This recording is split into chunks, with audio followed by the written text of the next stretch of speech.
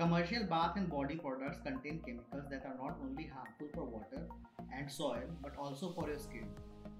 These products also come in plastic packaging that eventually end up at dump sites. They have cold processed soaps, shampoo bars, body butter inspired from food cuisines, and use of edible ingredients, seasonal fruits, and flowers. All their products are sustainable in nature and they come without any plastic packaging. Their handmade soaps reduce the release of chemical in the drainage system, so bye polluted water. Their products are delivered pan India and you can find them on Instagram at Miss Bonuva. The link is mentioned in this episode's description. Hey guys, I hope that you are all doing well. It is lovely to see your faces because I am standing right behind you. No, I am not, but it would be fun if something like this happens. I was asked that I didn't upload any episodes last week. It was because I spent that entire week playing Fallout 4. But a game about a world that gets destroyed by nuclear war is probably too realistic considering whatever is going on right now. Hey China and everyone else, calm down. Everyone around which the game is set is giving me serious anxiety to a level that now I am having nightmares about it. Now that I have wasted an entire week playing a game that is almost like real life, I think it is the right time to come back to actual real life for a new podcast. I had actually written a different script for this episode, but I deleted it by accident. Today, the guest for this episode is the founder of one of the most famous names in all women's travel. Hetal Doshi is an entrepreneur and the founder of Wonder Girls. Before we start with the episode, don't forget to subscribe to the podcast on the platform you are listening. And without further ado, let's welcome our guest and start with this episode. Hi Hetal, thanks for taking out your time for this episode. Thank you for inviting me, Anshul. How is life under new era of lockdown and pandemics? I got back from Egypt right before the Janta curfew started, and I spent 2 weeks in isolation just to stay away from family and make sure that everyone else around me is safe. That was my first 2 weeks. After that, spent time canceling, the existing trips that I had. I had Nepal lined up in April and Mauritius in May. So cancel those trips. I had trips lined up for my clients at the Wonder Girls.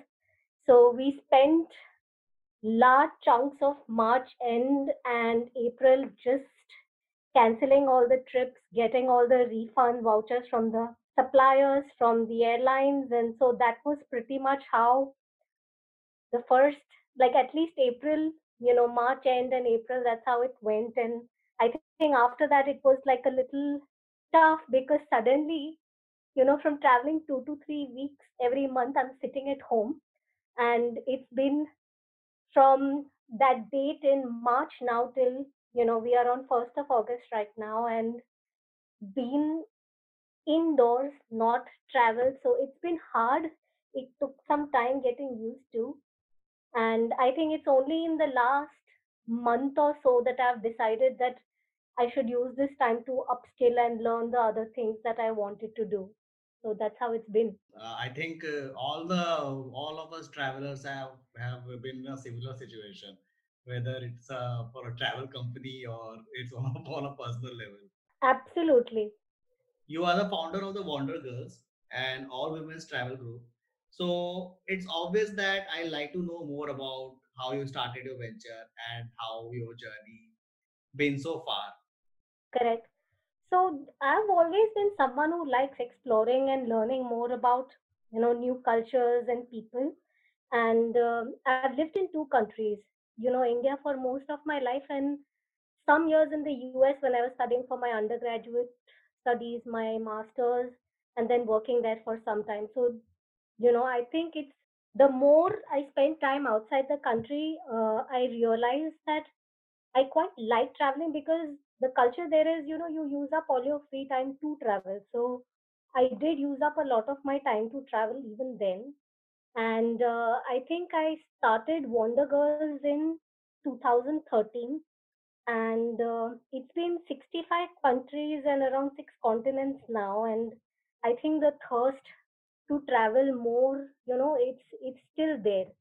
So I think what's, personally speaking for myself, what's changed is from traveling, at a very fast pace, want to do Europe in 18 days and things like that, probably when before I started the Wonder Girls, to now, traveling slowly, exploring each place more thoroughly and seeing the things I want to see instead of, just, okay, these are the highlighted attractions in a country.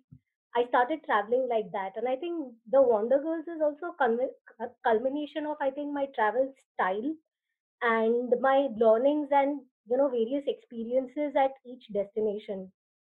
And how this came about is, so once I came back, so I finished my MBA. I was working on Wall Street, and I came back, and I wanted to travel solo by myself. And when I say solo, I mean without my family or without friends. And it was very odd for my parents that, you know, you want to go alone, or how are you going to go alone? And it is a patriarchal society that we live in, and I come from a very patriarchal family too. So it took some time for me to enroll them into my vision of how I want to travel.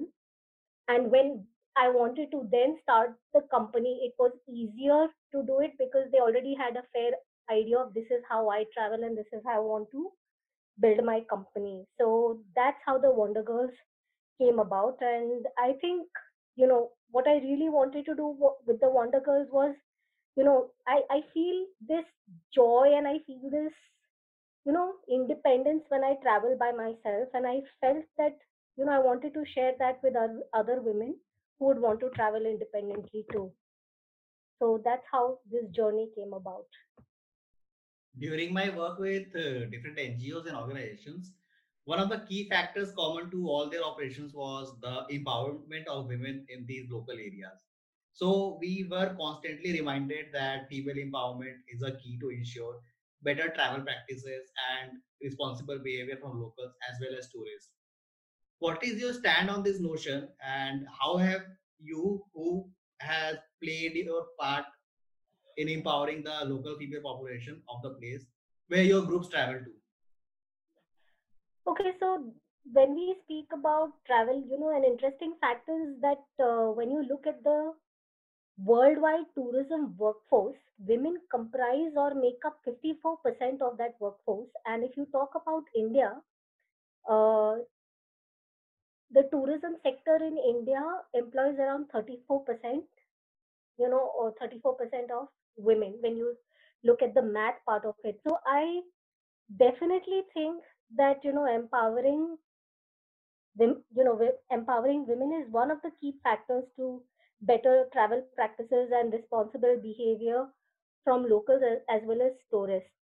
I think this is one of the sectors that uses women's skills for natural resource management while maintaining a symbiotic relationship with culture, heritage, and nature. I mean, take the example of the rural empowerment initiative of the goat village at Dayara Bugyal, where everyone from the project manager to the butlers and guides, they're all women out there. And this project is all about smart minimalism and living in harmony with nature. Or take another example of Sundar Rang, which is an initiative by Chandelo Vikas Sanstha in Rajasthan. And what they do is they empower the women in Chandelo to earn a living by making traditional arts and crafts and promoting fair markets for local goods. And these are craft forms and weaves, which are at the center of sustainability, cultural legacy, and they also provide livelihoods.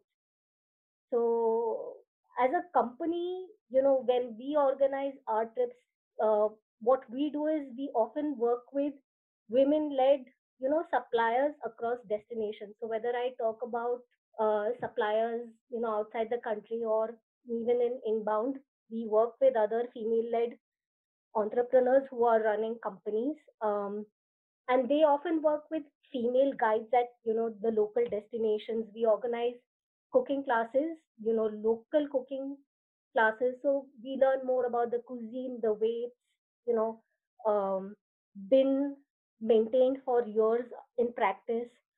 We make arrangements for our guests to purchase souvenirs from small women led enterprises and also local women artisans without any commissions involved in the process. So, as a company, this is what we do to empower, you know, local entrepreneurs, female entrepreneurs at various places. Since you mentioned women-led suppliers, how is the scenario in India and abroad? Like, what can Indian travel industry learn from their overseas counterpart when it comes to this concept of women-led suppliers? So I think when, for example, when I started, the Wonder Girls, and I would go to these tourism, we have exhibitions here at, like, you must be aware of some of them. There is OTM, and there are smaller ones at state levels too. And you would see very few women entrepreneurs. So you have women managing a lot of the stalls, doing a lot of the marketing, but I would come across very few Indian entrepreneurs in the travel space who were women like this. I'm talking about this in 2013, but I think it's evolved now, and you see, I meet so many women doing so many interesting things at state levels, at country level. Some are in the responsible tourism space. Some are organizing tours specifically for handcrafts. There are people who are interested just in learning more about the handicrafts and handlooms of India, and there are tours being led by women who do just that specifically. So I think there has been a shift now. But if we speak of other countries, like take Bhutan, for example, I'll give you an example of Bhutan. Uh, if you go to any of these exhibitions or if you travel to Bhutan, you will see that a lot of the tourist enterprises are run by women, managed by women. You will have, you'll often have drivers who are women. You will have guides who are women. So that shift is coming in India slowly, but I think we have a long way to go yet. So you mean that the scenario is slowly improving in India? Yes, I think it's slowly evolving in India. So how we as travelers can make sure that our money is helping the locals, especially the female artisans and entrepreneurs in the right way? So there are numerous ways to ensure that your tourism money is directly helping the locals. I think it starts from the time you decide that you want to go to a destination. Start researching the destination and don't leave everything to the company that is organizing your tours, or be active in specifying that this is the kind of trip I want. Um, that it's more sustainable, it empowers rural livelihoods, or it empowers the locals at a destination. A lot of time tourism, especially in India, is all about the bottom line. So I would say, instead of just focusing on the bottom line, when you compare prices from two or three or how many ever suppliers or companies that you've reached out to, understand the ethos of every company and then make a choice. And then when you do research for your trip, or when you are working with a company who's doing the trip, specify that you want to eat at local restaurants. Some of them are often led and managed by women, so eat at local restaurants and not just big chains like McDonald's or whatever else is available at the destination. Shop for local souvenirs directly from the artisans. You will see that there are if you're going with the company, say that you want to make purchases directly from locals, you'll often see that there are various tourism, or what would I say, handloom and articrafts, cottage industries in place. So instead of just buying, so a lot of your souvenirs come from manufacturing hubs. So instead of buying something because it's cheap, which is coming from a manufacturing hub, buy local products. Like if you're going to Himachal, buy fresh apples, or instead of just buying a T-shirt that's come in bulk from China. So make that shift. Um, and I think take walking tours. They're a great way to walk and explore the place. So take walking tours. You'll see that there are women guides often leading walking tours. That's one way to do it. And be fair. I think a lot of it boils down to when you're at a destination and if you're paying a little more money to support the local economy, do that instead of just trying to negotiate your way everywhere, whether it's your homestay or accommodation. It's the tips you leave the locals, be it at restaurants or somewhere else, or your guides, you know, support the local economy in those ways. That's what I think. Travel industry is facing a unique problem of global pandemic. What do you think is the future of travel industry and how is it going to revive itself? So I think the Indian travel industry faces, challenges in manifold ways even before we were hit by COVID. If you're talking about outbound travel, which is basically when you talk about trips from India to other destinations, Indian tour operators have become uncompetitive with the levy of GST and the finance bill 2020 came up with something new which was TCS, tax collected at source, which basically means that for every guest that wants to travel out of the country we need to collect the tax and pay the tax. So that kind of makes Indian tour operators highly uncompetitive when you compare them to you know company elsewhere. So it would make sense for people to directly book their trips outside than to book it with somebody in India. So I think these were the challenges even before COVID came. And if we talk about inbound tourism, that the issues before COVID were, we don't have an effective marketing strategy at country level. We do not provide um, infrastructure at various tourism sites, or you talk about safety, women's safety especially, there is this negative perception that's there worldwide when it comes to India. So these were some of the challenges before, and things just worsened, I think, after the COVID crisis. And industry estimates show that we've lost around 5 lakh crores or so, and there have been like 4 crore odd job losses in the industry currently. Um, According to CCI, they're saying that it may take till early 2021 for things to get back to normal.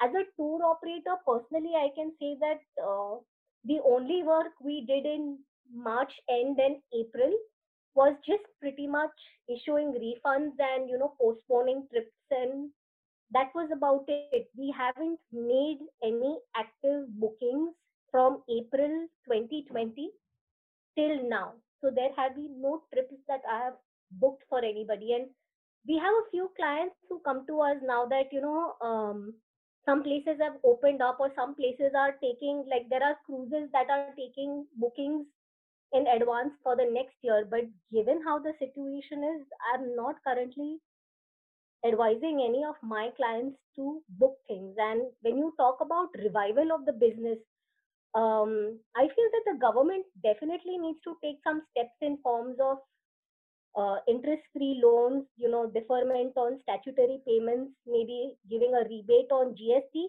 and for sure a rollback on the tax collected at source that came up in the Finance Bill 2020. So these are some of the steps that need to be taken, I think.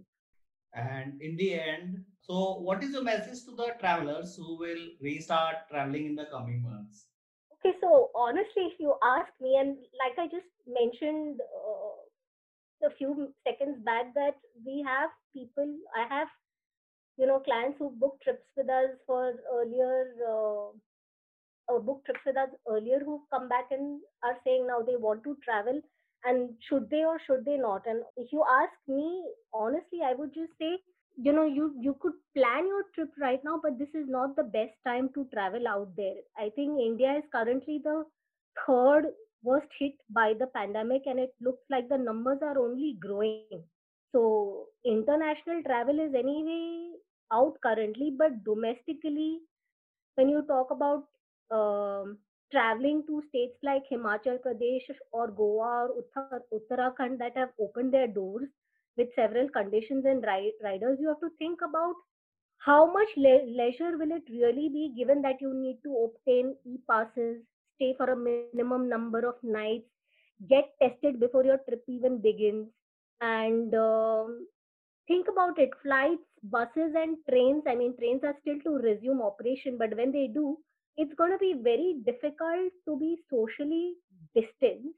And these are spots where you could get infected or infect others in transit. And when you reach the destination, there's always the risk factor that you might get infected out there, or worse, if you are an asymptomatic carrier, you're going to infect other locals at places which might not have the healthcare or medical facilities that may be, required if numbers grow in place out there. So I think this is the time to stay home, stay safe, work on your health for when you do want to travel in the future, and probably keep a lookout for how things shape up both domestically and internationally, and use the time to plan better trips for when you do actually travel. So we have come to the end of the session. Thank you, Hetal, for joining me.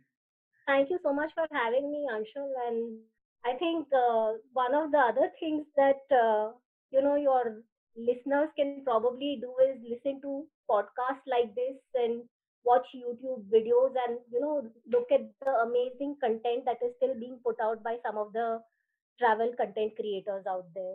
Also, please make sure that if you are planning to travel, then try researching and learn about workshops and the associations that women are majorly part of. If not women, then try to connect with locals so that you can know that how is the travel scenario in those destinations. Even if it is a small shop or an establishment being run by a group of females, then try to spare some time and learn about what products they make and how can you source them at your home. This will eliminate issues of middleman and it will also send all the profits to the household. So you will be playing an important role in helping someone live their life in a better way. I absolutely agree. With this, I'd like to end this episode. You can follow Hetal on. My social media handle is follow me on Instagram at Travel with Hetal. And for more information about the Wonder Girls, you can check out our website, thewondergirls.com.